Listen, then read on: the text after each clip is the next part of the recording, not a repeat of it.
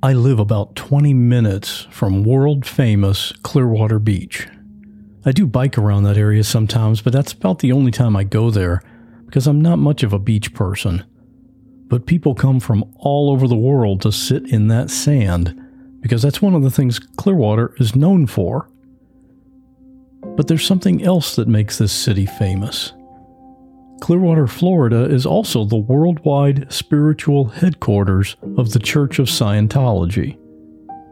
Back in 1975, there was a Scientology-founded group that purchased the large Fort Harrison Hotel in Clearwater for $2.3 million. On the paperwork, the tenant was listed as United Churches of Florida, so the city council and the citizens of Clearwater didn't realize that the new owners were actually the Church of Scientology until after the purchase was finalized. Citizens groups and even the mayor of Clearwater at the time protested against the church establishing a base there, and they repeatedly referred to the group as a cult, but the group stayed. And now, the Scientologists own almost 200 properties in downtown Clearwater. If you drive around the city, you'll see these people walking from one place to another, doing their work or taking courses. My guest today is Kat, and she knows about the Church of Scientology from first-hand experience. When she was barely a teenager, Kat was given to the Scientologists by her mother. Real people in unreal situations. There is a girl hanging by her broken leg from the telephone wire. And I called 911 and I said, I found a baby. I turned around. I see a gun pointed at me close enough I could touch it. She would hold our heads underwater all the time. He levels the gun, pulls the trigger, and I go down. Her eyes were full of tears. She didn't want to leave us. My hair catches on fire. I swear to God, this image is burned in my head for the rest of my life. I'm Scott Johnson, and this is What Was That Like?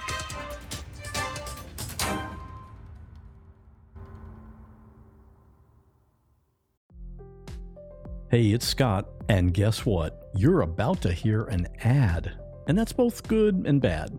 It's good because ads are what make it possible for me to keep bringing you these episodes. And it's bad because, well, maybe you don't like listening to ads, and I get that. And the good news is, you don't have to. When you sign up to support the show, you get every single episode without any ads. Plus, you get all the bonus episodes. Yeah, did you know there are actually bonus episodes? And you can try it all for free just to see what it's like. If you're on an iPhone, just go to the What Was That Like podcast, and at the top, click on Try Free, and you're in. On Android, just go to whatwasthatlike.com/plus and try it out completely free. Once you've had the ad-free experience, you'll see why hundreds of other listeners are already doing it. But for now, here's another ad, and then on with today's episode. Hey, do you have trouble sleeping? Then maybe you should check out the Sleepy Podcast. It's a show where I read old books in the public domain to help you get to sleep. It was the best of times. It was the worst of times. It was the age of classic stories like A Tale of Two Cities, Pride and Prejudice, Winnie the Pooh. Stories that are great for adults and kids alike. For years now, Sleepy has helped millions of people catch some much-needed Z's, start their next day off fresh, and discover old books that they didn't know they loved. So, whether you have a tough time snoozing or you just like a good bedtime story, fluff up the cool side of your pillow and tune into Sleepy. Unless you're driving, then please don't listen to Sleepy. Find Sleepy on Spotify or wherever you get your podcasts. New episodes each week. Sweet dreams.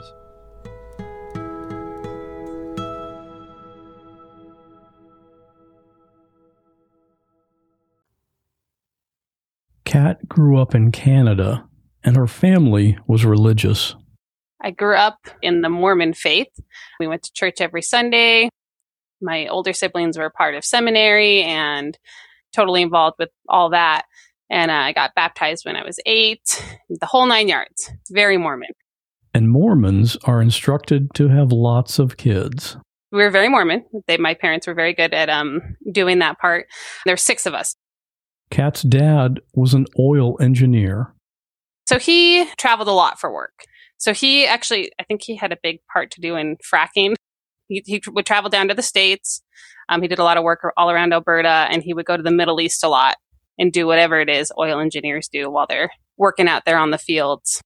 And her mom was at home taking care of all the kids. That was definitely her job. Yeah. No, she was, stay-at-home mom. She was there home with us. Kat recalled one of the years when they celebrated her dad's birthday. We celebrated his 42nd birthday. We had a spaghetti dinner. Oh, sorry, my heart starts to race when I talk about it. We had forgotten to buy him presents. So we went to the local drugstore and I bought him a cheese grater because that's what every dad wants for their 42nd birthday is a cheese grater.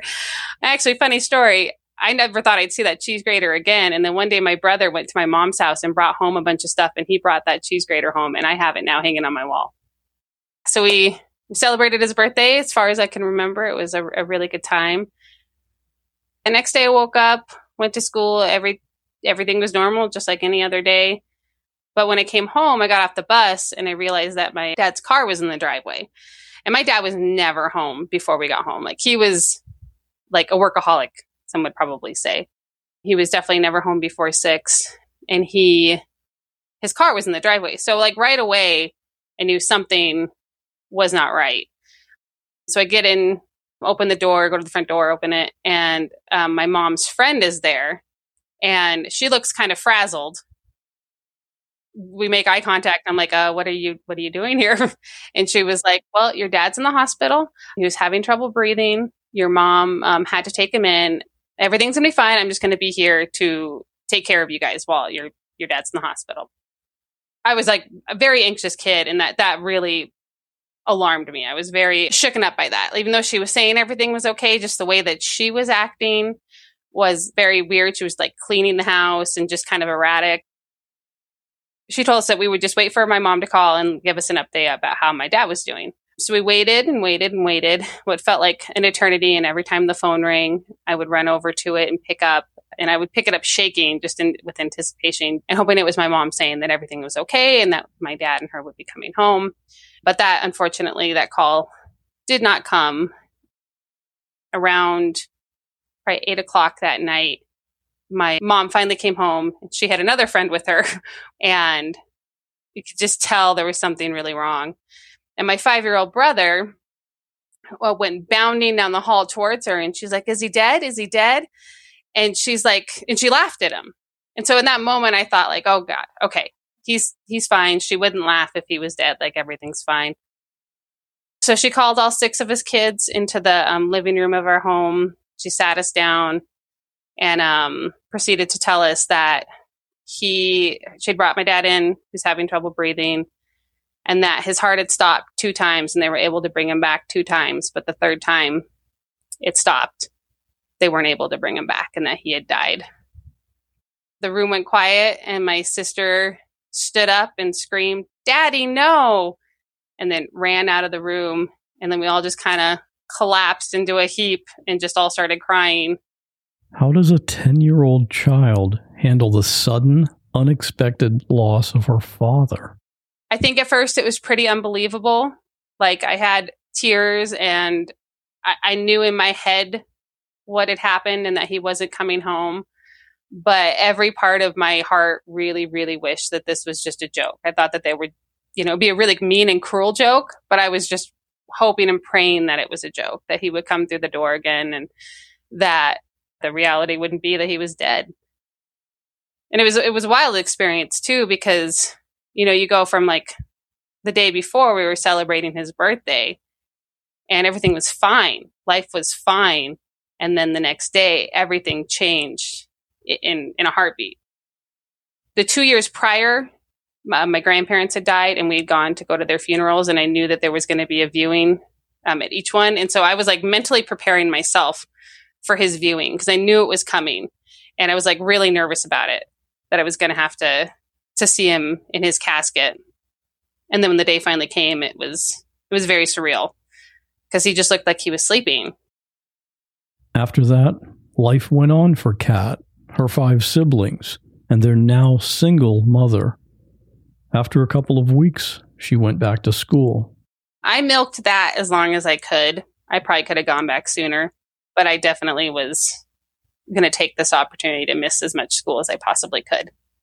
Almost immediately, too, I tried to just shove the feelings down that I was feeling, like just having no way to process them. I remember like laughing at his funeral. I didn't cry. And that kind of carried on the weeks to follow. And so it came to a point where my mom's like, "You're fine. You can go back to school. You need to go back to school." And Kat's mom was also navigating this new life of being single. She definitely has like an undiagnosed personality disorder.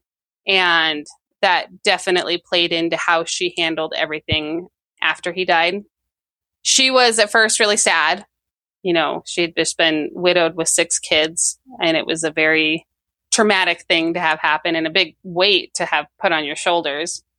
And so I think the first couple weeks she was handling it okay. She was somewhat present. Yeah, she was, it seemed like she was there with us. And then after a couple weeks, that's when everything changed. And she realized she had some newfound freedom from her husband. And she's got really into the drinking scene and going to bars and just separating herself from us. You know, it was too much for her to handle. And so she really just started pulling away from us and dating. But Kat was still missing that big part of her life. I desperately wanted a dad.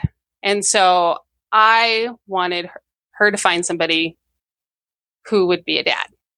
But the men that she would pick, like her first boyfriend after he died, she met at the bar, which is fine. Many people meet at the bar.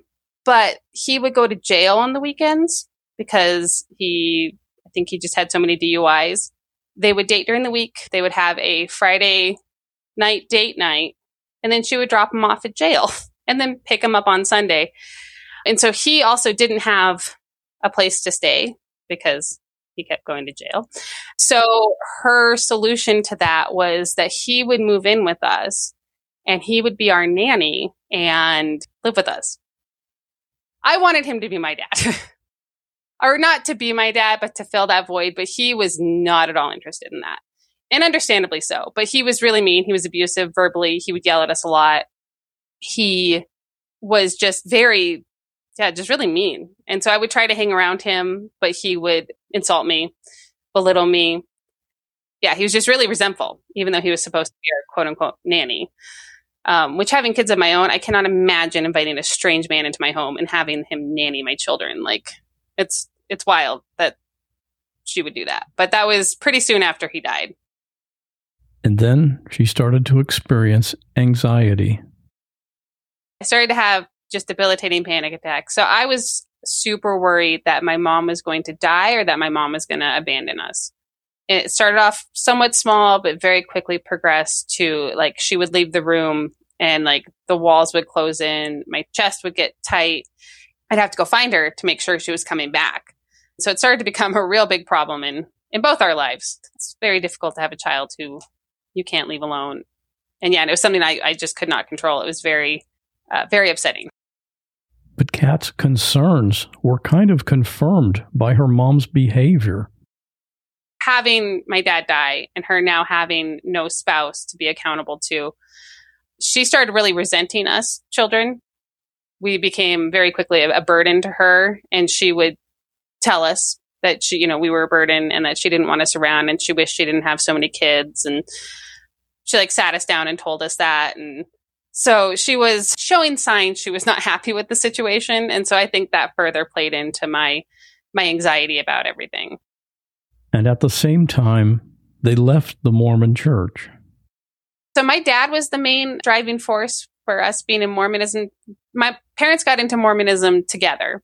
They both converted as adults, and then they proceeded to have, 6 kids. And then about a year before my dad died is when my mom started questioning the Mormon faith. She couldn't find her testimony. The church just wasn't true to her. So she actually stopped going to church about a year before my dad died. So we were going to church still because of him. And then when he died and she was no longer part of the Mormon church, then we just all stopped being Mormon. We stopped going to church completely at that point. And then you found another religion. Yes. How did that happen?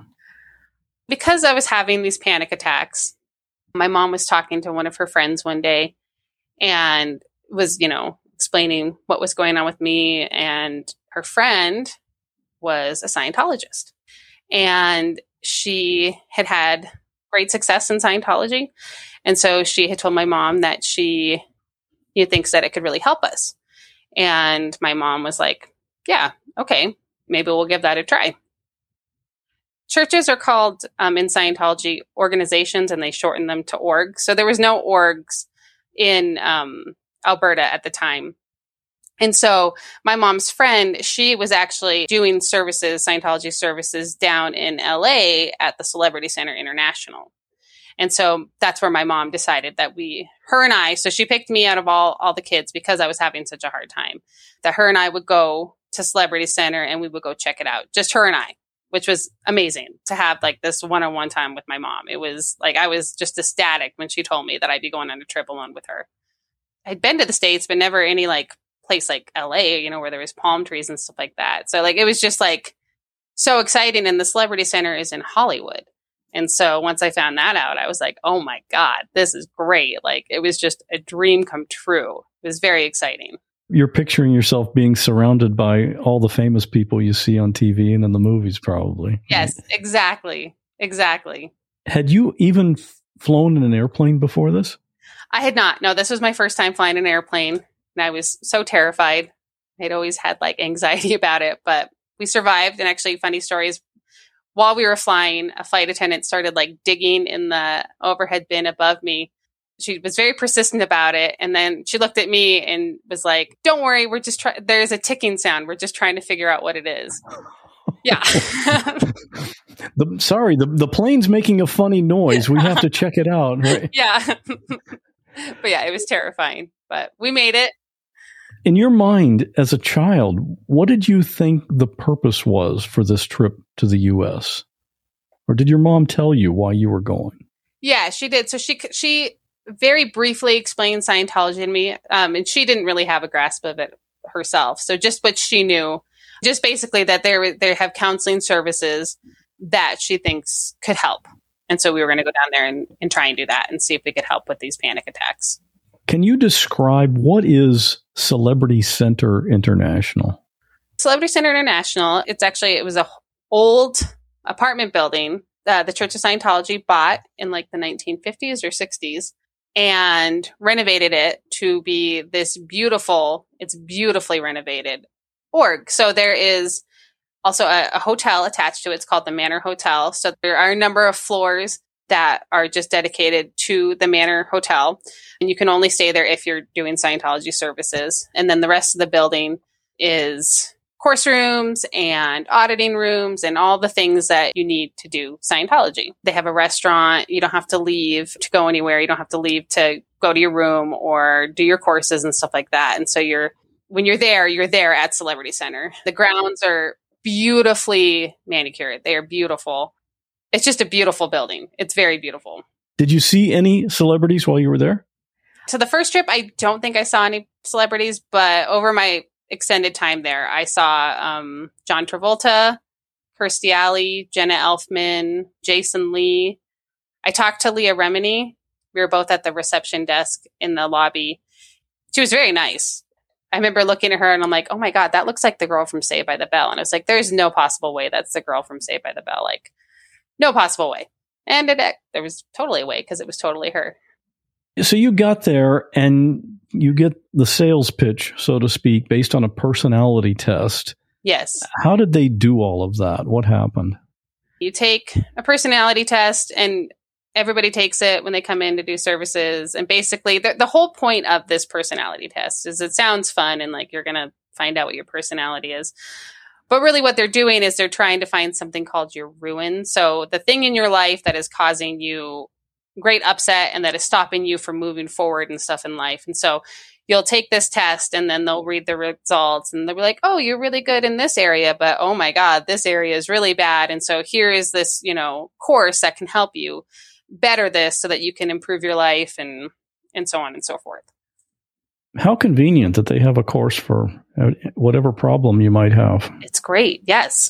And you don't even have to leave the grounds, the campus, as it were. My mom got a huge life insurance policy payout from my father dying, which was supposed to go to raising us kids and keeping a roof over our head. And Scientology got wind of that. So they have people there called registers, and they shorten that to regs. And so the regs' whole job is to sell you Scientology courses and auditing. And they won't just sell you like, here, this is this one course that you could do now. And then when you finish that course, come back and we'll have you purchase another course. Their whole job is to get as much money out of you as possible. So they actually were able to get at least $100,000 out of my mom while she was there. So she prepaid for multiple courses for her to train to become an auditor. Why don't you go ahead and explain what is auditing? Okay. So auditing is basically their version of counseling. So you have an auditor and then you're yourself, and you'll go into a room, and this room is usually pretty small, very plain. They don't want to have any distractions. So there's like little pictures on the walls and stuff like that. And you're sitting across the desk from your auditor, and they have something called an e-meter. Now, an e-meter is this little device, this little machine that will sit in front of the auditor, and you will not see the interface. So the interface is facing the auditor, and it has a couple dials on it. And then it also has a needle that goes back and forth. And the auditor is trained to read that needle. There are a wire connected to the e-meter that comes out of both sides, and it's connected to these cans. And so you, as the person being audited, will hold these cans in each hand. And so the idea is that the e-meter has a current lower than a 9-volt battery, that when you're holding the cans, you'll complete the circuit and it'll be going around and through you. And so they believe that you have something called a reactive mind. And so the reactive mind is the part of your mind that stores all the bad things that have ever happened to you, all the painful memories, anything bad that's ever happened to you is stored in your reactive mind. And your reactive mind is actually the thing that causes all the problems that you have in this world. And so the goal of auditing is to get rid of your reactive mind. So as you are holding the cans, it's sending the 9-volt current through your body. You don't feel it. But supposedly, if you have a thought in your mind, it will create mass, and that will disrupt the current that is flowing through you. And so the auditor, who has the interface facing them on the e-meter, will see the needle start to move. And so that's when they will know that there's a thought that you're having that they have to take up in session. It just sounds like a rudimentary polygraph or a biofeedback machine. Exactly what it's been compared to. Yes.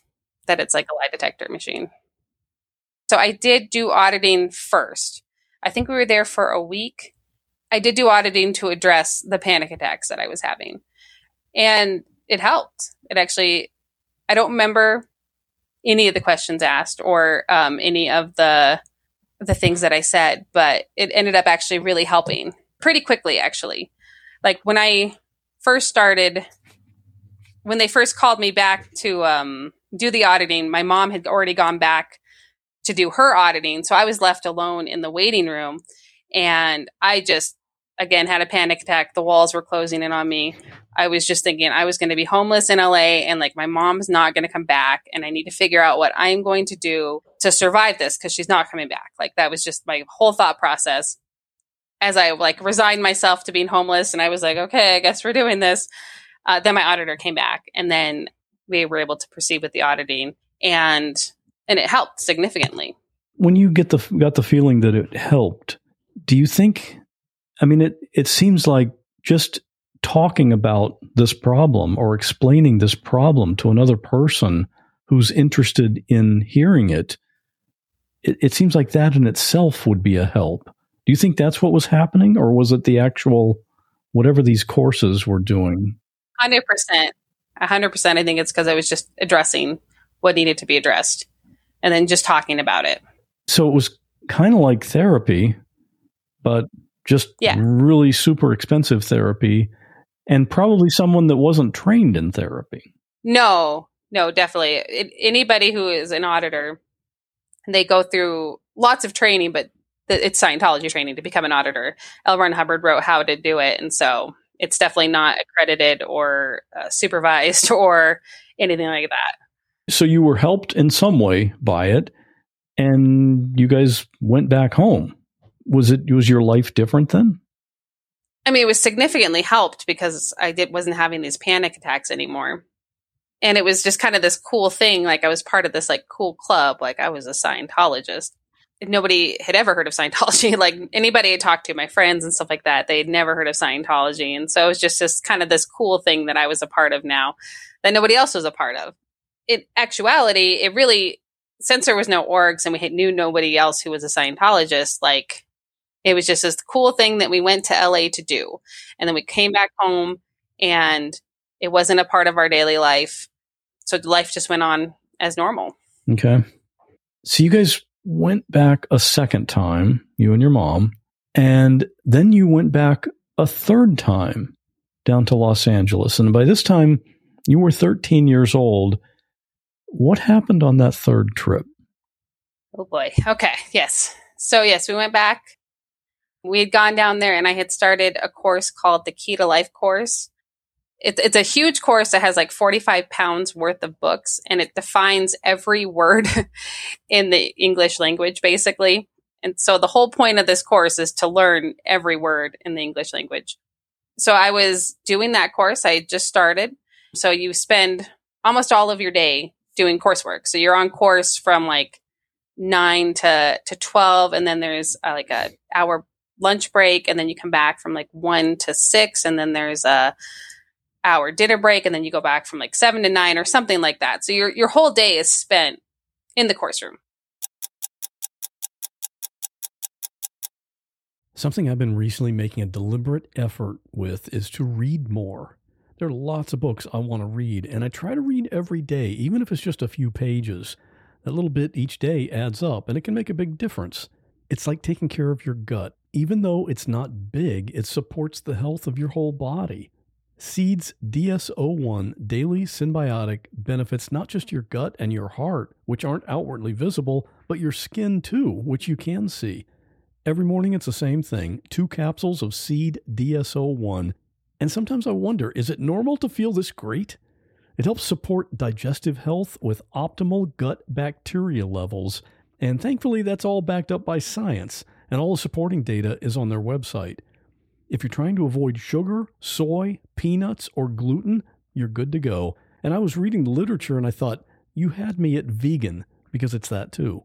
And if you have kids, DS-01 is the first multi-strain symbiotic shown to be tolerable and health-promoting in a cohort of children aged 3 to 17. And you can use this promo code to give it a try. Trust your gut with Seed's DS-01 Daily Synbiotic. Go to seed.com/what and use code 25what to get 25% off your first month.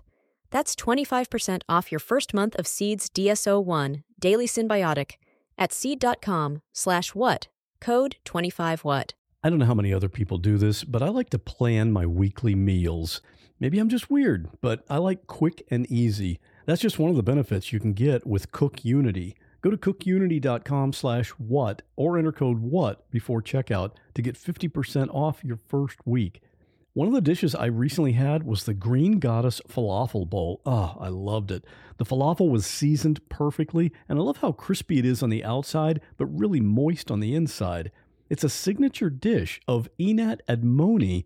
She's known around the world as a chef. You've probably seen her on TV. And her dishes are made right here in Florida, so I'm supporting local business, and I love that. And the convenience of Cook Unity is crazy. I mean, I've got podcast episodes to produce. I don't have time for cooking. These meals are delivered fully cooked. So when it's time to eat, I pick a meal based on my mood for that day, I heat it for a few minutes, and enjoy. The menus are updated every week, so there's always something new to try.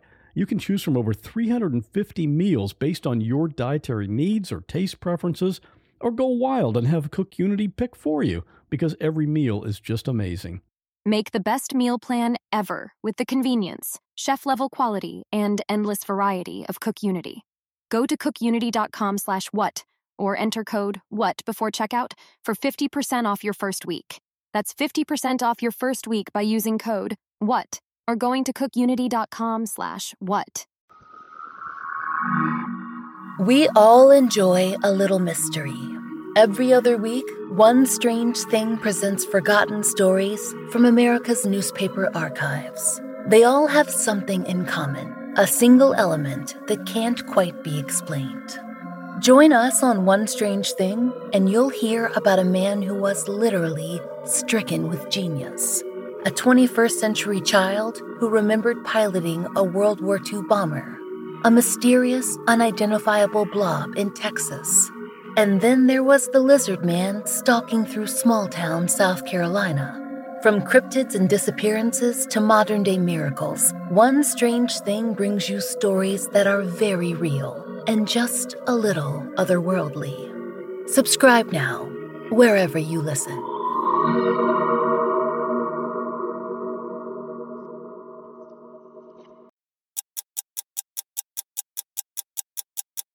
First couple days, that's what I was doing. I was doing this course. I have to say it was really boring. I was not enjoying myself. Yeah, I was going to say, for a kid who previously wanted to stay out of school as much as possible, this was like school from morning to night. It must have been terrible. Yes. It was very demanding. I didn't like it too much, but again, I liked the idea that I was, in LA and with my mom. So it was worth it to get the time that I had with my mom. It was worth it to sit through like 12 hours of course time a day. Probably around like the third or fourth day, I was taking a break with my mom. We were in the Rose Garden Cafe, which is this little cafe that they have there on the grounds of Celebrity Center. My mom and I were just chatting, and they had this like sparkling juice. This is my biggest memory of that cafe, this sparkling juice that they didn't sell up in Canada. So I exclusively got it at the Rose Garden Cafe. And so we were sitting there discussing our day, and I was drinking this juice, and then this woman walks up to me. And my mom, she herself was pretty young. She was probably about 17. And she's like, "Hey, do you guys want to come downstairs and watch a movie?"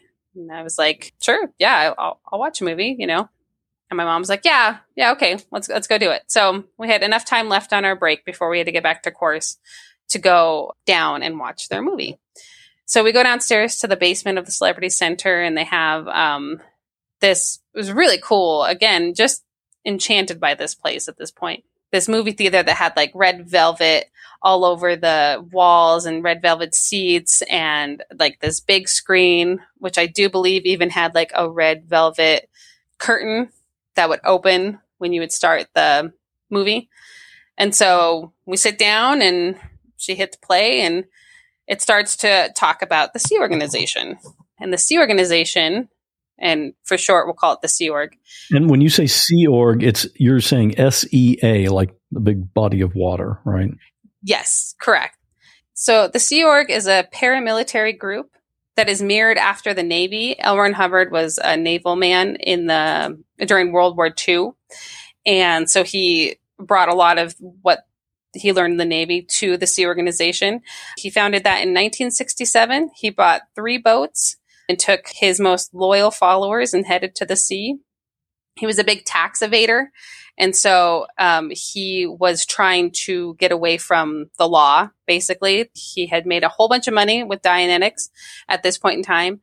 And they had said that, you got to start paying taxes. And so L. Ron Hubbard actually said that, the best way to make money is to start a religion because it's tax-free. And so he didn't want to have to pay those taxes that the IRS was trying to get him to pay. So he took Scientology to the seas so he could be on international waters, so that he would not have to worry about any governments trying to tell him what he needs to do and what he needs to pay. And he actually did a lot of developing of Scientology while he was on those boats. So the Sea Org is no longer at sea. They were able to eventually bring it to land.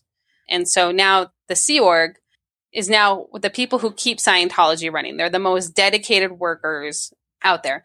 They live and breathe Scientology. They live in Scientology buildings. They work day and night. Scientology feeds them, clothes them, and you dedicate your whole entire life to them. When you went to watch this movie, were they trying to get you to join the Sea Org?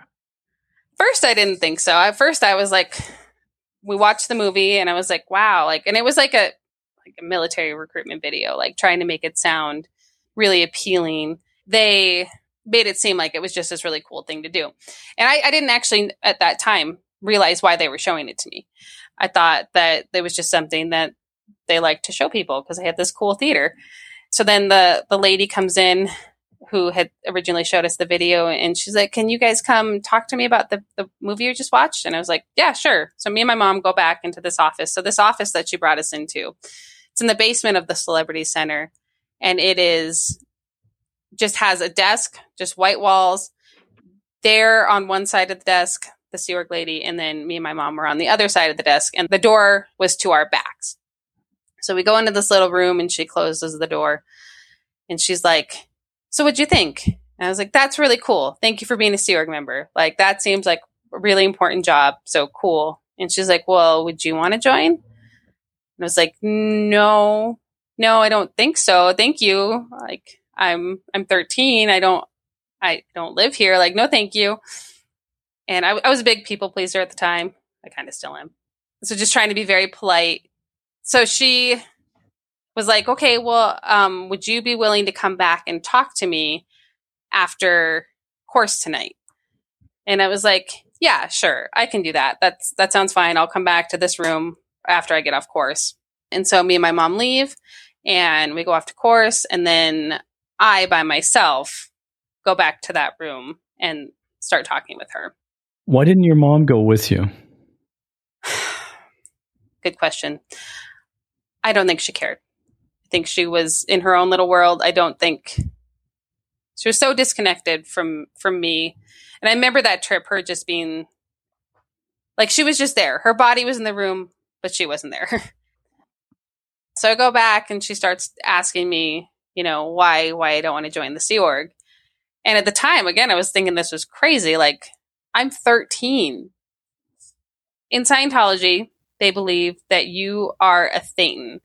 And a Thetan basically is your soul. So you have a body and you are your Thetan. And so this is just your body for this lifetime, but your Thetan can never die. So your Thetan has been around for billions of years. Before this, it's going to go on for billions of years. After this, just this lifetime, this is the body that I inhabit. But my Thetan is very old. So she starts asking me, why don't you want to join the Sea Org?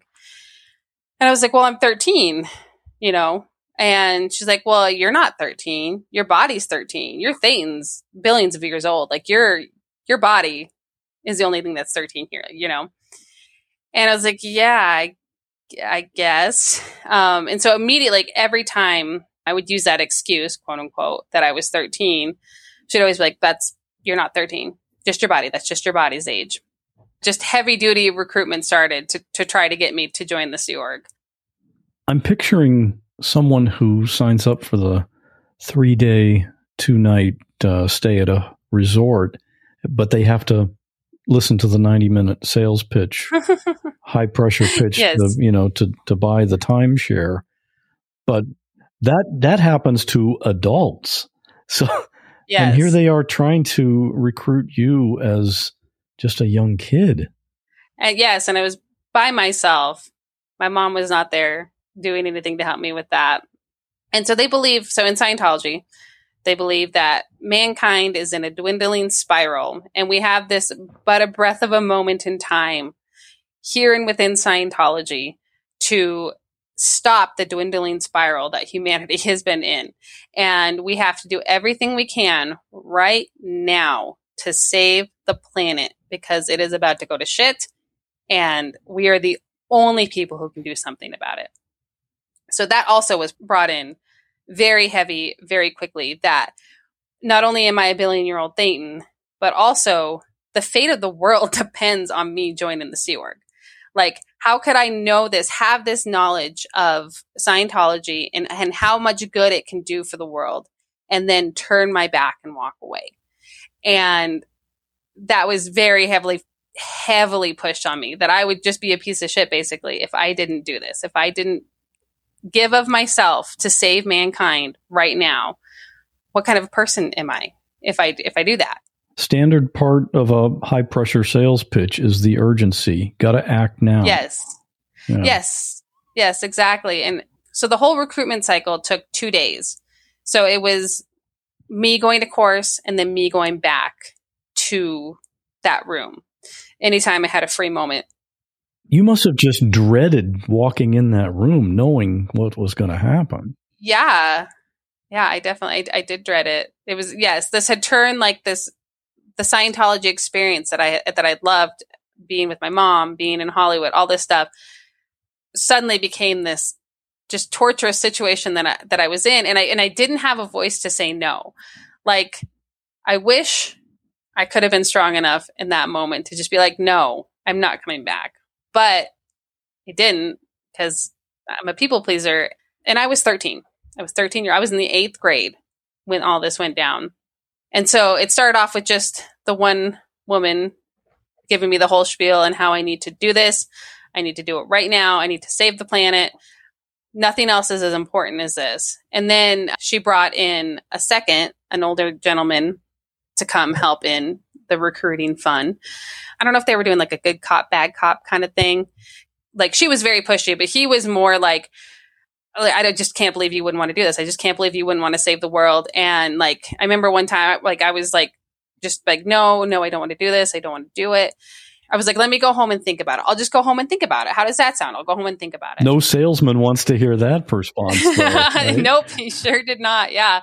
No. And he's like, I just picture you going home. I just picture you going home and going and sit in the corner and putting your head in your hands and just thinking about it. Like, how stupid is that? How stupid is that? And I was like, I guess that's kind of stupid. But again, as a grown up now, I'm like, yeah, I should have definitely gone home and sat in a corner with my head in my hand and thought about it for a fucking second. But again, that wasn't their goal. Their goal was not to send me home. Their goal was to get me to sign their contract and get me to stay and join the Sea Org. And so after 2 days of that, where I just felt very beaten down and I just wanted it to stop. I just wanted them to stop hounding me. And so I looked at them and I said, okay, I'll do it. And of course they were very, very excited. Like, yes, great. Okay. And then, like, in my heart of hearts, I was like, oh my God, I hope my mom stops this. And so I told them, I was like, I don't know. We'll just have to see what my mom says. We'll have to see if she's okay with it. And they look at me and they go, your mom's not gonna be a problem. Don't worry about your mom. We're going to handle your mom. Don't worry about her. I was like, oh, good. But again, I was like, that answer devastated me. I just, the feeling that I felt in that moment of like utter just giving myself over to it after having just everything, all of my autonomy taken from me. Like, I'll never forget that feeling. I don't think I could ever accurately describe it, but I'll never forget how that felt in that moment. That night, I went to course, and I remember not being able to focus at all on course because I had just made this lifelong commitment to them, and they said that we'll call your mom down at that point, and then we'll talk to her. So that night, called my mom down, and again, I can remember this so clearly, her sitting next to me, and me just telling her that, you know, I really want to join. And she looked at me, she looked at the recruiters, and she said, okay, you can join. I was heartbroken. I was very, very heartbroken that she didn't do anything about it. Did you understand that this meant that your mom would be going back home and you would be staying? Yeah. So I did understand that what this entailed is that, yes, my mom would go home. I would stay. I would never see my friends again, or I would see them just when I came back to visit, if I could ever come visit. I wouldn't see my family again. This would be it. This was my new life now, that I am now going to be joining the Sea Org. And this is what I'd be doing. So this seems like the actual playing out of what you had been fearing, your mom leaving you. Yeah. She had to sign over guardianship of me. So they found a Sea Org member who didn't have anybody who they were the guardian of yet. She signed over guardianship of me as a technicality so that she could legally leave me in a different country. So she could leave me there. So not only is she saying verbally, it's okay, I'm going to leave, she took the legal action to give you to someone else. Yeah.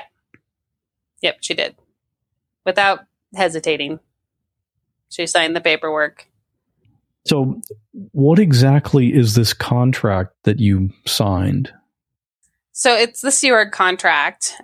They, again, believe you're a Thetan. And so you sign a contract committing yourself to the Sea organization for your next billion years because they believe that you're going to fulfill this term. You're going to be in the Sea Org this lifetime. You're going to die. And then you're going to come back to a different body. And you have 21 years to get your shit figured out and realize that you're a Scientologist and that you were a Sea Org member. And then you get yourself back into an org and then you sign another contract. And so you're committing yourself to the next billion years to the Sea Org. They have you sign that. So I, as a 13-year-old, signed my soul over basically for a billion years to the Church of Scientology. So we did a whole bunch of paperwork and all that stuff. And my mom, she signed over guardianship and she got on a plane and she went back home and she left me in LA. So what was the next day like? How did you start this period?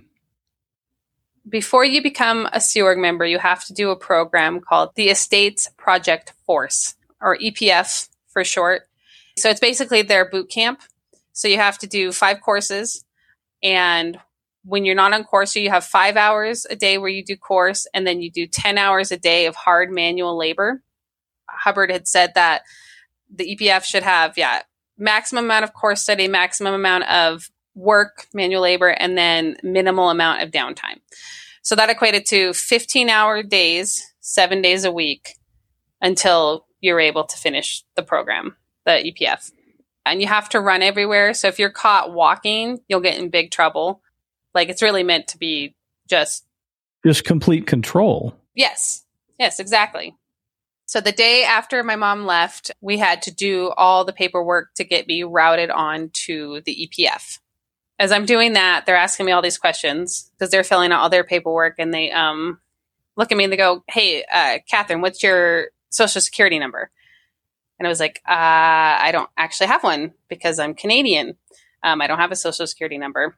So the whole room goes quiet. They all kind of look at each other and they're like, what do we do? And they look at me and they go, you know what? That's okay. Actually, you know what? That's fine. Your mom will just have to get you a social security number, and you'll just work for free until you get a social security number. Now, mind you, Sea Org members do not make a lot of money. So they make $50 a week, and then that's tax. So it comes out to be like $48. So you don't make a lot of money at all. But I had absolutely no income and no money because I did not have a social security number. But they were still kind enough to let me work for them for free. This sounds a lot like prison. Yeah. Felt like that too. They actually have security guards. Like they keep track of you. Like if you leave the grounds, people will come find you.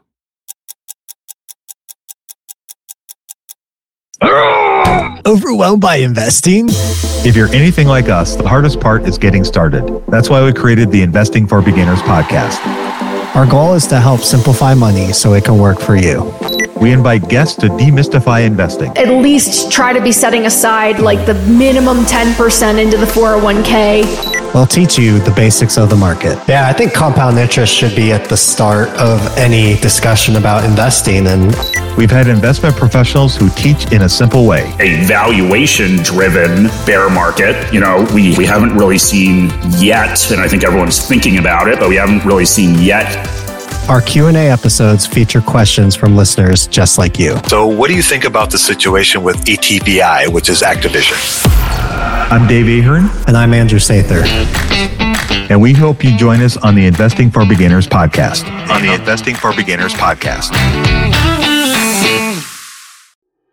Have you ever wondered why we call French fries French fries? or why something is the greatest thing since sliced bread. There are answers to those questions. Everything Everywhere Daily is a podcast for curious people who want to learn more about the world around them. Every day, you'll learn something new about things you never knew you didn't know. Subjects include history, science, geography, mathematics, and culture. If you're a curious person and want to learn more about the world you live in, just subscribe to Everything Everywhere Daily wherever you cast your pod.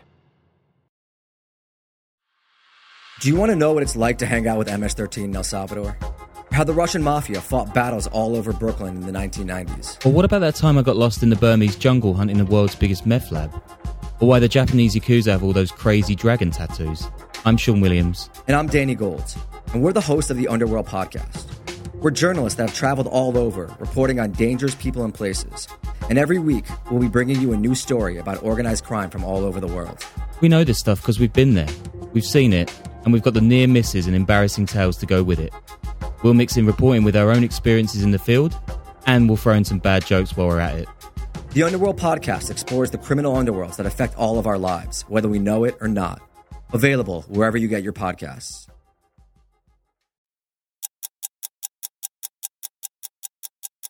The first night there, I was assigned to the unit that the church had just bought the building across the street from the Celebrity Center. And so it was an old apartment building, and they were renovating it for Sea Org members to live there eventually. So it was super run down. And so we would spend 10 hours a day doing demo work. So the first night when I was delivered to my unit, they were actually tearing carpet off of the stairs. That was my first night of really getting to it, was tearing carpet off of stairs. So that was kind of your days now. 10 hours of hard labor, 5 hours of studying. Yeah, that's just it. Whole existence, 7 days a week. So that turns out to be 105 hours a week that you're working for free as a 13-year-old for the church. Were you able to talk to your mom at all during this time? One of the advantages of being a young body was that I got to call my mom a little bit more than everybody else. I think it was 1 or 2 times a week or something like that. The first time I went to go call my mom, the EPF IC, so that's the Estates Project Force in charge, the person who was in charge of just everybody on the EPF, brought me down to the phone booths that they have in the basement of the Celebrity Center. And he's like, okay, here, you can go call your mom. But before you do, I want to let you know that we record every call coming in and out of here. So anything you say or tell your mom, we're going to know. So if you let her know anything that's upsetting or anything that is going on here that could potentially, quote unquote, upset her, we're going to know, and that's going to be a big problem. So don't tell her anything, basically. And I remember that first call, I was shaking, actually. I was so terrified that I would say something to her that would trigger whoever was listening to me to get mad at me, and then I would get in trouble. I just remember I was really up tone. I was really chipper. I was just trying to sound great, just using kind of one-word answers because I was just terrified that I was going to get in trouble for something I said to her. And so every conversation after that was very limited in what I could say to her because I knew that they were listening. Can you talk about the one day when you were emptying the garbage? I was emptying the garbage. I was on the unit that worked on the grounds at CC, at Celebrity Center. And I was emptying the garbage, and I had been having so much turmoil the whole time I was there. I was not having a good time. I really missed home. I really had just not felt good. I did not feel good in my body. I was not having a good time. So in this particular morning, I was emptying the garbage, and this breeze had blown across the courtyard, and the smell that I smelled, I don't know, in that moment I felt good. I felt in this moment I was okay, I'm going to be okay. Things are going to be okay. You can do this. You can become a Sea Org member. You've got this. So also part of that job was cleaning the bathrooms. They had these bathrooms outside on the grounds. And so I was in the bathroom cleaning. I was in the back stall. It was just me, and the bathrooms weren't open, so nobody should have been in there. There was a sign on there saying that the bathrooms weren't open. And I hear the big heavy door, the outside door open, And then I hear somebody walk in and I hear the door shut. And immediately, just intuitively, I knew that something was not right. So I stop what I'm doing. I go and I look around the stall door and I see it's one of my fellow EPFers. He is a giant man, at least 6'4", in his 40s. And I look at him and I'm like, hey, what's up? And he's just looking at me really weird. And he is slowly walking back towards me. I've got my back to the back of the bathroom. He's like, Catherine, because I went by Catherine at the time. I'm in love with you and I want to have sex with you. And I was like, what? He's like, I'm in love with you and I want to have sex with you. And as he's saying this to me, he's coming in closer and closer and closer. And I'm backing back as far as I can. And my back hits the bathroom wall. And as his big arms come in to grab me, I thank God. I'm so grateful. I was able to duck down underneath his arm and then run past him and run out of the bathroom to get away from him. So in Scientology, and in the Sea Org specifically, you're not allowed to have sex before you're married. And also, if you get caught, even like if somebody even perceives that you're like into somebody or you like somebody, you can get into big trouble. So I was super worried that I was going to get in trouble for him coming on to me. So as I'm running, I run to the lobby of Celebrity Center, and they had a paging system to get a hold of the EPF IC. So I'm shaking and I'm telling the receptionist, like, please, it's an emergency. Please page the EPF IC. She's like, okay, I am. I'm doing it. I didn't know what to do. Like, so you're supposed to be running everywhere and you were supposed to be working. There is no downtime. And idleness is seen as one of the worst things you could do. You're going to get yelled at. You're going to get in trouble, belittled. And here I am in this lobby sitting down. I'm also amongst the public Scientologists, which they're not supposed to see you sitting. And I'm just trembling, just waiting for the EPF IC. And I'm worried that I'm going to get in trouble because I'm not working. And I'm worried that I'm going to be in trouble that I pulled in this guy's sexual advances and that I'm going to get in trouble for it. And that if I don't tell, that I will also get in trouble for it. Finally, after 15 or 20 minutes, he shows up and he comes in and he's like not happy with me. He looks so fucking annoyed that I interrupted whatever the fuck he was doing. He's like, what's wrong? And so I told him exactly what had happened. He's like, oh, that's it? Okay, well, I'll handle it. Go back to work. And I was like, okay. So he did nothing and I had to go back to work with the guy. They did switch him into another unit. So he was not in the same unit as me, but we were still both on the EPF together. And I avoided him like the plague. He scared the crap out of me. Like I was not interested in having another encounter with him again. I was really stressed out and I had a lot of troubles eating. So my anxiety was just through the roof all the time. So much pressure. And so I was having a really hard time eating and I couldn't keep my weight up. And again, I was really stressed out. And so I actually stopped getting my period almost right off the bat. Like I was just very unhealthy and very much struggling. There was a fellow EPFer who noticed that I was not eating and had talked to me about it. And he's like, well, if you don't start eating, then I'm going to have to write a knowledge report on you, which is they have a reporting system. So everybody you work with is watching what you're doing. And if you do anything that is not what you're supposed to be doing, they have to report you to ethics. And if they don't report you, then they will get in trouble along with you because they knew about you doing something that wasn't right and they didn't do anything about it. So that added also a whole new level of stress because anything I did that if it wasn't per policy would be reported and there was eyes and ears everywhere looking to report you if you were doing something wrong. So I was having such a hard time eating. This one guy, he's like, okay, well, I'm going to write a knowledge report on you. And I was like, okay, you know what? Actually, I'd appreciate that because I need some help. I would really love some help. You know, I'm really having a hard time. So he writes a knowledge report on me. I believe it was the next day. I get called back by the ethics officer. He has me sit down in this chair and he sits on the desk in front of me and he goes, so you're not eating? I was like, no, I'm having it. And then he cuts me off and he goes, well, let me just tell you that if you're not going to eat, then we're going to have somebody sit with you and they're going to have to force feed you like a baby. Is that what you want? I was like, no, I guess I don't want that. He's like, good. Well, if you don't eat, then that's what's going to happen. And so then he sent me on my merry way. He didn't help me. I still couldn't eat. I was still struggling. But then there was this extra level of fear that if I was perceived to not be getting better, that someone else would write a knowledge report on me, and then I would have somebody following me around and making me eat like a baby. The stress was just, like, I can feel it as I'm talking about it now.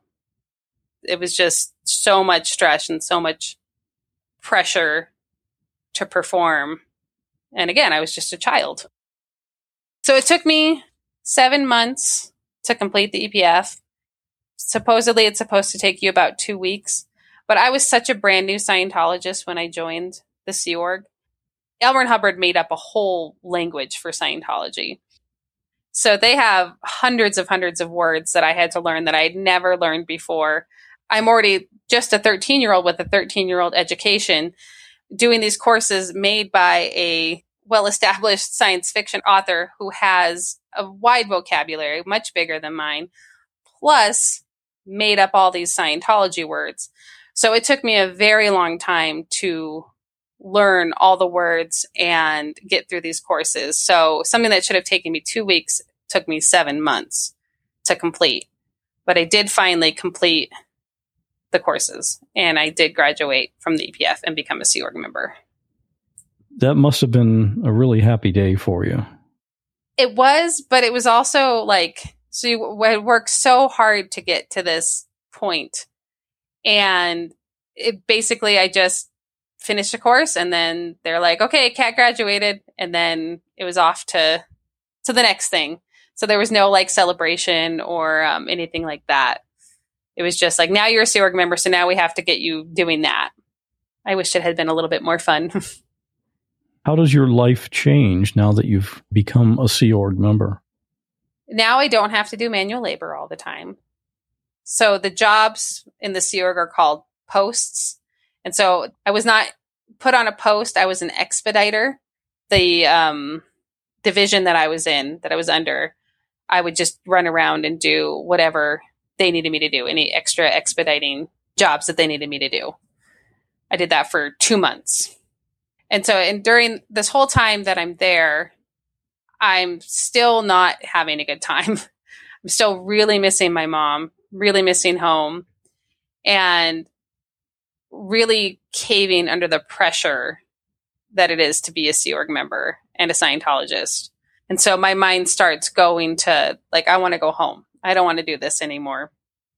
The lady who was my in charge while I was an expediter, I was starting to express to her that I was not enjoying this, that I wanted to go home, that I really miss my mom. The big thing is I really miss my mom, and I really badly wanted to get home to her. She was very nice. Like, she was just really receptive to me. She was new to the Sea Org, and I think she herself was trying to escape a bad situation. And so she joined an even worse one, I guess. So the day I told her, you know, I really don't want to do this anymore, I want to go home, she said, yeah, I think that's a good idea. I think you should go. And I'm so grateful for her. Like, I'm so grateful that she didn't give any pushback, because I probably would have stayed. I would have stayed if she had put any effort into trying to keep me there. And so I'm super grateful that she was like, yeah, you should probably go home. I had to go through the routing out check sheet, and they actually have something that you do. It's called a security check or a sec check. Basically, it's an interrogation, and they ask you all these probing questions, and they are trying to get dirt on you just in case you speak out later about Scientology. Then they have blackmail on you. So as a 14-year-old kid, like, there was barely anything I had done in my life. I hadn't experienced much of anything. So they started asking questions like, you know, have you ever kissed somebody? At that point, I hadn't. Have you ever drank? Which I had at that point. Just all these questions. And then they started to get more and more invasive. They started asking me, like, if I had ever fucked a dog, if I was going back to my room and pleasuring my roommates with dildos, and just all these, like, sexual questions, and I was so uncomfortable. It was like very upsetting. It was just another way of like, I felt super controlled, super dirty. And again, I was just this young kid and I'd never done any of these things. And I'm stuck in another room with somebody else just hounding me with all these questions. Eventually I did get through it. I have not fucked a dog. Just want everybody to know that. Then I was able to go home after I finished the security check. What was the reception like from your mom when you got home? She was pretty indifferent, maybe even a little upset that I came home. I think she felt like she didn't have any choice but to take me back. But she was definitely, I was just a problem for her. And so I think it was just another kid coming back into her life that she didn't want. And she was not very happy about that. So at this point, she had found herself another boyfriend, and he was actually really anti-Scientology. And so at that point, she was actually thinking that she wasn't going to be in Scientology anymore, that it was not a good organization. And it's like, so like my mom to give me up to Scientology. And then at some point in that 9 months I was there, she realized that she didn't want to be a Scientologist anymore, but she didn't come back for me. She didn't try to get me out. She didn't do any of that. She just let me stay. And so I think it was a problem that I came back and I was talking about Scientology, and I was talking about it with her boyfriend, and she did not like that. And you had missed school. Did you just pick up where you left off, or did you skip a year, or how did that work? I came back and they let me, I didn't complete 8th grade, but they moved me on to 9th grade. And so I just kind of went back into life as I had known it before, but everything was different. I was different. And it was really, really difficult to go back from what I had just been a part of and then join my peers who, they had just been dealing with regular adolescent stuff, and I had just spent last 9 months going through what I had. And so it was really difficult to integrate back into that. And I was told, by the church that I can't talk about it. I can't tell anybody about what happened, because, it was going to be trouble for me, which, they couldn't have done anything really, but I didn't know that. Like, I had just been so heavily brainwashed by them that I was scared. I was very scared. I was scared for a number of years to say anything negative about the church. Hopefully they don't hear this podcast. Oh, I want them to hear it. I want them to hear it. You're not worried anymore, huh? I'm not. No, I'm not at all worried. I want them to hear it. So at that time, you were experiencing depression, anxiety. Were you ever suicidal? Yes, I was. Yes, I definitely came down with anxiety, depression, and I had no words for it because in Scientology, anxiety and depression don't exist. They're very against that kind of stuff. They're against psychiatry and psychology. They believe that is the root of all evil. And so L. Ron Hubbard said that, anything to do with psychology and psychiatry is basically evil. So I had these PTSD, big feelings of depression, anxiety, and a very strong desire to die. I definitely wanted to not be around anymore. And then I would creep into my mind, is this what they're talking about? That they said that, I would want to die if I left, the Sea Org, that I would be a nobody and I'd want to die. And I couldn't talk to my mom about it. So eventually my mom did leave that boyfriend and immediately fell right back into Scientology. And so she was of the mind that anxiety and depression didn't exist. And so I couldn't talk to her about it. And so I would just be stuck in these moments of just losing the will to live and then having to fight myself to not do anything about it. Yeah. And I just couldn't talk to my mom about it. And she would get mad at me. So I would start showing I would be sleeping in longer. Or I would stay in my bedroom with the lights out, and she would come in and turn the lights on and be like, "You're just sad because you're listening to sad music and you need to get up and do something." And just, was just really upset with me a lot of the time. And so I just had no place to go with it. And eventually you guys moved back to the United States, just not to LA. Yeah. When I was 15 years old, we moved to Colorado, to Denver, where I am today. And so that's when she got super back into Scientology, because there is an org here in Denver. And so she immediately hooked up with the org here and started working for them, actually. But you did not get back into Scientology. I didn't. So they have something called a freeloader's debt. So if you are in the Sea Org or you're on staff and you ever leave before your contract's up, any course that I did the 5 required courses plus an additional course, they charged me full price for those. So it was like $15,000 or something that I owed them.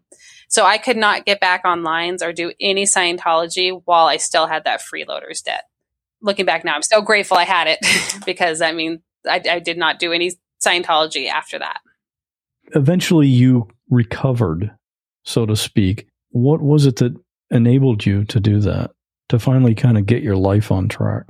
It has been a process for sure. A big thing that really helped me. So I got married and pregnant when I was 21. And so that in and of itself was just a big change. I had this baby boy that I knew I was struggling so hard. I was drinking a lot. I was suicidal. I was doing drugs. I was doing anything I could to try to make myself feel better, just running headfirst into that abyss. And when I became pregnant, I knew that I had to change because I did not want to do this to my kid. Every part of me wanted to save him from the pain that I was feeling. And so I knew I had to start working on myself. Now, it took a while. It definitely did. I got into counseling around the age of 26, my first round with that. And that's actually when I was diagnosed with PTSD, anxiety, and depression. And I was so scared to get help. I was so scared because of all the things that Scientology says about psychiatry and psychology. They say that if you walk into a counseling session, that they're going to lobotomize you and do electroshock right away. And so I was so scared of that. But I also knew that I had to get help. I needed to do something. I also knew at that point it was learning a lot about Scientology. Education was actually a big thing. So hearing other people's stories and reading books and realizing that L. Ron Hubbard was just so full of shit and that he was a con man and that and Scientology just leaves destruction everywhere that they go. That really helped. And so that made me brave enough to be okay, so if all that stuff isn't true, then maybe it's not true about psychology. So I was finally able to start digging into that. And that really helped, actually. That was the first time I'd ever talked about my experience in Scientology and experience with my dad and all the stuff that happened in between. Things were not good at home when I got back with my mom. Just slowly starting to delve into that. What about medication? Does Scientology allow that at all? God, no. No. So also another thing that was taught was that, psychiatric drugs will cause you to be homicidal or suicidal. And that all mass shooters have been on antidepressants and anybody who's killed themselves has antidepressants in their system. And so I was terrified of that. But I knew that without them, I might do something to myself if I don't do something different. And so I ended up actually taking an antidepressant and it really helped. It helped with the suicidal thoughts. They started to subside. Yeah, it does help when prescribed by, a medical professional. And it's amazing to me that I know childhood indoctrination is so effective. But in this case, they only had you for less than a year. And yet they had you believing these things and scared to go against them. Yeah. And then I also had my mother reinforcing all that rhetoric in our True. house. Yeah. She was believing it. Did you ever talk to your mom and tell her what happened to you while you were there? I tried to a couple of times. When I got back initially, she didn't want to hear it. She just was not interested in what I had to say. She was not interested in being a mom anymore. She was very resentful of us kids, very vocal about it. She was just definitely just mad at us all the time. And she was never around. She would go out drinking. She would work Melaleuca, which is a multi-level marketing scheme. And so she would work that during the day and then her boyfriend would come over at night, or she would go out. So like I rarely ever saw her. So I wasn't able to tell her. As I got older, and as just more things were creeping up and more memories were coming back up, I was getting to a point where I was starting to be more vocal with her. And so I was actually well into my 20s at this point.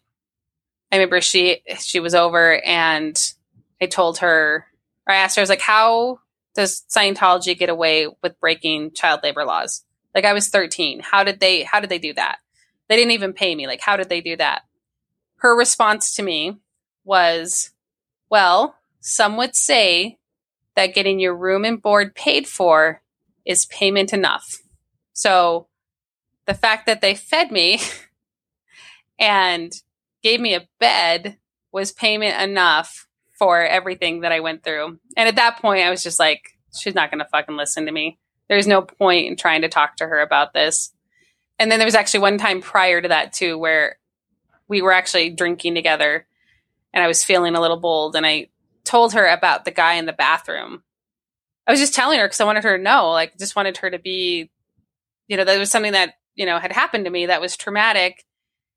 And she just stops what she's doing. And she's like, well, once a priest kissed me, like, and then that was it. Like, and it was because I was a Christian at that time. So I was saying something bad about her religion. And so she was going to say something bad about my religion. She didn't care about what had happened to me. She just had to one-up me with her experience because my religion also did bad things. Did any of your siblings ever get into Scientology? Did she try to recruit them at all? Each of my siblings has some experience to varying degrees in Scientology. Most of them just did some courses and didn't like it. The thing that soured almost all of my siblings on Scientology, actually all of them, is what Scientology did to my mother and what it did to our family. It took all of our money. By the time we moved to the States when I was 15, all the money that she got from my dad was gone. She had donated so much of it to them. And then she was never good at making money herself. So I had to work 2 jobs through high school to help support her and the family. And my brothers had to do that. And all while we were doing this, she was still working for the org here in Denver, making $50 a week. So she still did 40 hours, basically for free, for the church here. When's the last time you spoke with your mom? About 7 years ago, 7 years ago, I knew that I had to start talking about what happened to me in Scientology. I knew that this is an evil organization. They traffic children. They wring widows for all their worth, all their money. They do bad things. And I had this festering wound inside of me that I needed to start opening. So I knew I had to start talking about my experience in Scientology. And I knew that that would cost my relationship with my mom. Another way Scientology controls you is that if you are connected to anybody who speaks negatively at all in any way about the church, you have to disconnect from them. You have to stop talking to them. So I knew that that was going to happen, but I knew that I had to make a choice. I had to tell my story and what happened. I actually wrote her a letter after lots of consideration, and I told her that I needed a break from her and that basically everybody who, people who have had hard childhoods they need time away from their moms and their parents, their abuser basically. And I told her that we couldn't talk anymore. And so she wrote me a letter back, and she said that, she understood and that's what she wants for me. And I was like, okay, cool. And then a week later, she was actually in Clearwater at the time doing Scientology training when I sent her that letter. And so she started texting me saying, like, we have to fix this. We have to do something about this. I need to call you. And so I just told her, no, we can't fix this. This is it. We can't do it. And then I told her that I've been seeing a counselor and that psychiatry and psychology is way better than Scientology ever was. And I sent that, and then I blocked her number, and I haven't spoken to her since. That is so sad. Yeah. But you and your mom live in the same town now. Yeah. What if you happen to run into her? How would you picture that playing out? I have pictured that playing out many times. I first of all think she would look at me and run. I don't think she'd talk to me. I think she would be the one who would run away. Because she's not really allowed to talk to you. Exactly. And I know that they know that I've been telling my story. So she would not be allowed to talk to me. So I think that would take care of that she would run away from me if I ever ran into her. But if that didn't happen, I don't know. A part of me wants to tell her off as I've gotten older and just more angry about everything. Part of me would really just want to yell at her. I don't think I would, though. I think I would probably just walk away too and not engage her because it's gone. The relationship's gone. It's broken and it's not coming back. Too much has happened. Yeah. But you have kids now. I do. Yeah, I've got 2 kids. She has grandkids. Has she ever seen them? Yeah, she's seen them when they were younger. And that's kind of pretty heartbreaking about the whole thing is like she was an okay grandma. So obviously the relationship of my kids with her has gone away. In the last 7 years, when I haven't talked to her, I did allow my brother to take my kids to go see her from time to time. But actually, my sister, she was in Scientology. She was in the Sea Org, actually, but she was much older.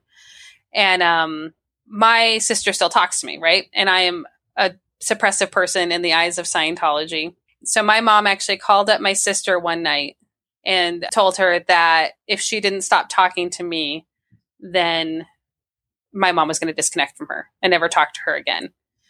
And so my sister said, well, I'm not going to stop talking to Kat. I'm not going to do that.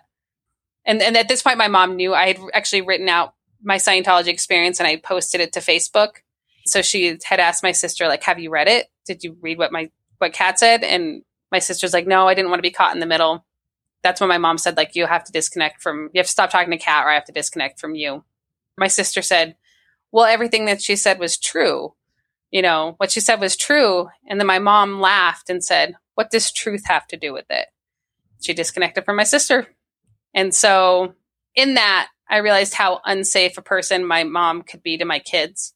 That if she's willing to disconnect from her own daughter because of me, then how could I let them keep having a relationship with her? However mild it was really infrequent that she saw them, but that she would break their hearts. If the church told her to, she would. And so they no longer see her or talk to her. It sounds like you've made a whole lot of progress. Yeah. Do you think Scientology does any good for anyone, or is it just strictly about the money? I think that any good Scientology has ever done is far outweighed by all the bad Scientology does. I think it has little bits that get you hooked, like the success I had with auditing when I first went there for the panic attacks. They really help people with communication. And I think that if anybody learns to communicate better, they're going to do better in life. It's just a really helpful skill to have. Beyond that, their focus is money. Their focus, and anybody who's been and worked for them will tell you it's money. It's not about helping people. And there are people in Scientology who really want to help people. I want to definitely get that across. But any good that church does is far outweighed by the destruction that it causes in people's lives. You heard Kat mention that on one of her trips to the Celebrity Center in Los Angeles, she met Leah Remini, who at the time was also a Scientologist. Just recently, Leah Remini has filed a lawsuit against the church. She was a member for 17 years, and her lawsuit claims that she was the victim of harassment, intimidation, surveillance, and defamation. If you want to ask Kat something about her experience, her email address is in the episode notes, and she's also in our Facebook group, just like a lot of the other podcast guests. You can join more than 5,000 other listeners there at whatwasthatlike.com/Facebook. You can see pictures of Kat, and you can get the full transcript for this episode at whatwasthatlike.com/148. And we have a voicemail from Sally. Hi, Scott. This is Sally. I felt compelled to reach out. First of all, I'm so glad I happened upon your podcast. I listen at work, in the car, and at home too. I love it, and I love your voice. The compassion and respect toward your guests can be heard. I also want to say that when I listened to the bonus episode that included the Mannheim, Pennsylvania couple, the Eberleys, victims of the senseless road rage, I was reminded of when this happened, but listening to Mr. Eberly just tore my heart out. I sobbed while listening at work, just so heart-wrenching. Plus, I live in Marietta, Pennsylvania, about 20 minutes from Mannheim. I go through there twice a day to and from work. Thank you, Scott, for my favorite podcast. I appreciate you. Thank you, Sally, and I appreciate you. Sally's one of the supporters of the podcast, and the story that she was talking about is an episode of Raw Audio, where you hear actual 911 audio and stories that go with it. If you'd like to join Sally and the other supporters, you can try it out for free at whatwasthatlike.com/support. Graphics for this episode were created by Bob Bretz. Full episode transcription was created by James Lai. And now we're about to hear this week's listener story, which is how we end every episode. If you have a story that you can tell in like 5 to 10 minutes, record it on your phone and email it to me at scott@whatwasthatlike.com. And as you listen to this story from Jeremy, you might notice the audio quality and think, wow, this guy should be a podcaster. And he actually is. He hosts a podcast called The Teeth, which is about wild animal attacks. You can check it out at theteethpod.com. In this story, Jeremy tells us about the first time he saw a bear in the wild. Stay safe, and I'll see you in 2 weeks.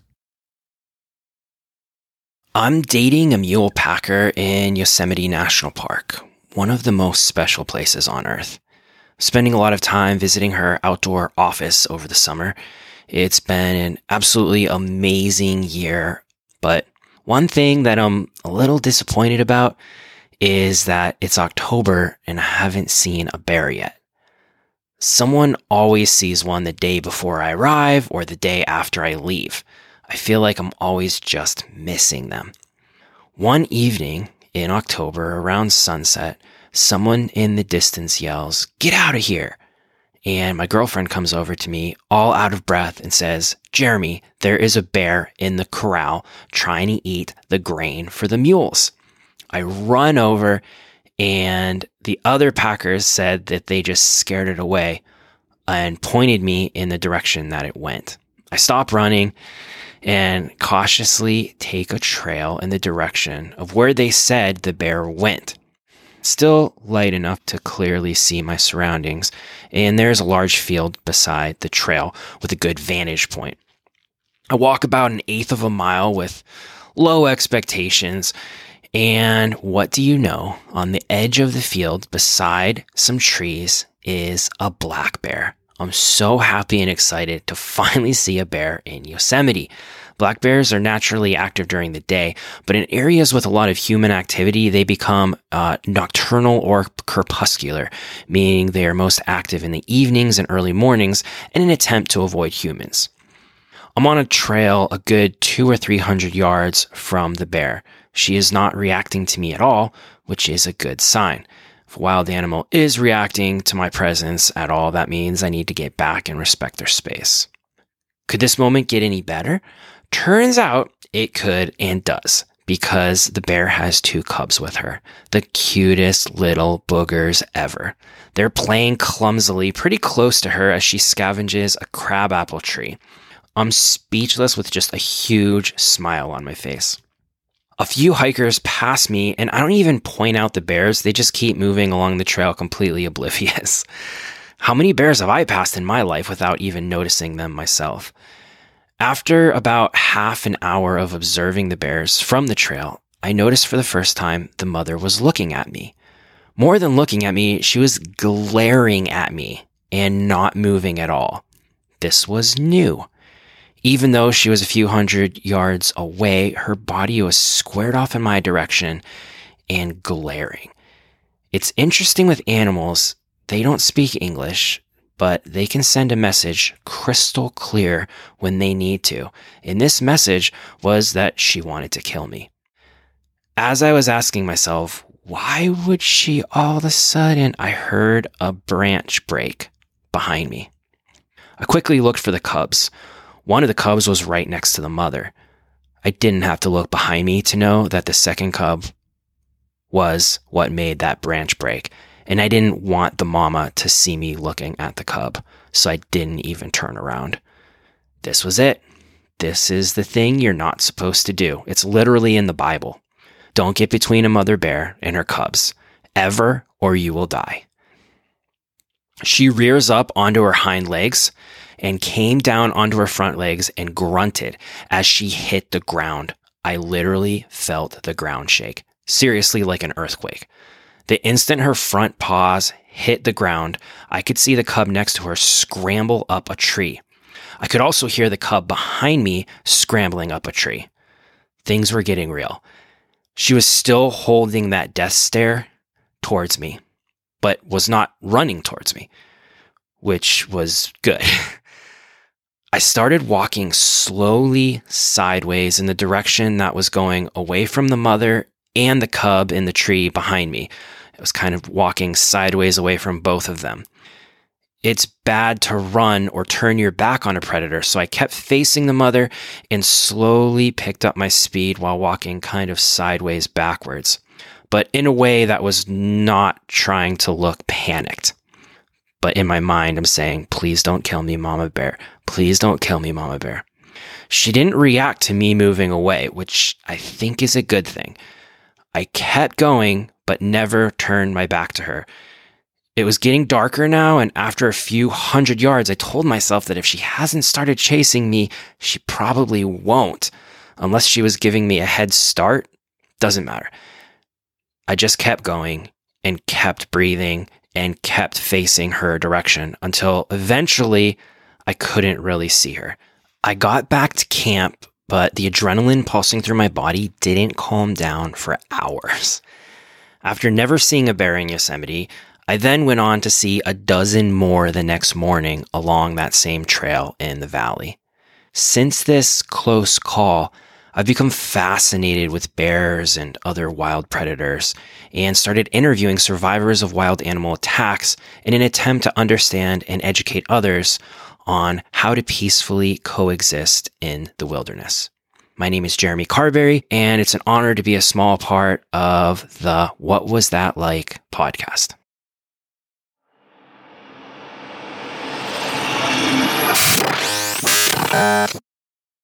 Hey, this is Scott. Did you know we offer a premium feed of this show that is completely ad-free and there are bonus episodes? Go to whatwasthatlike.com/plus or just click the link in the show notes of any episode to learn more and to sign up. If you're listening on Apple Podcasts, you can sign up right there in the app by clicking Try Free at the top of the episode list. And I hope to see you in the premium feed soon.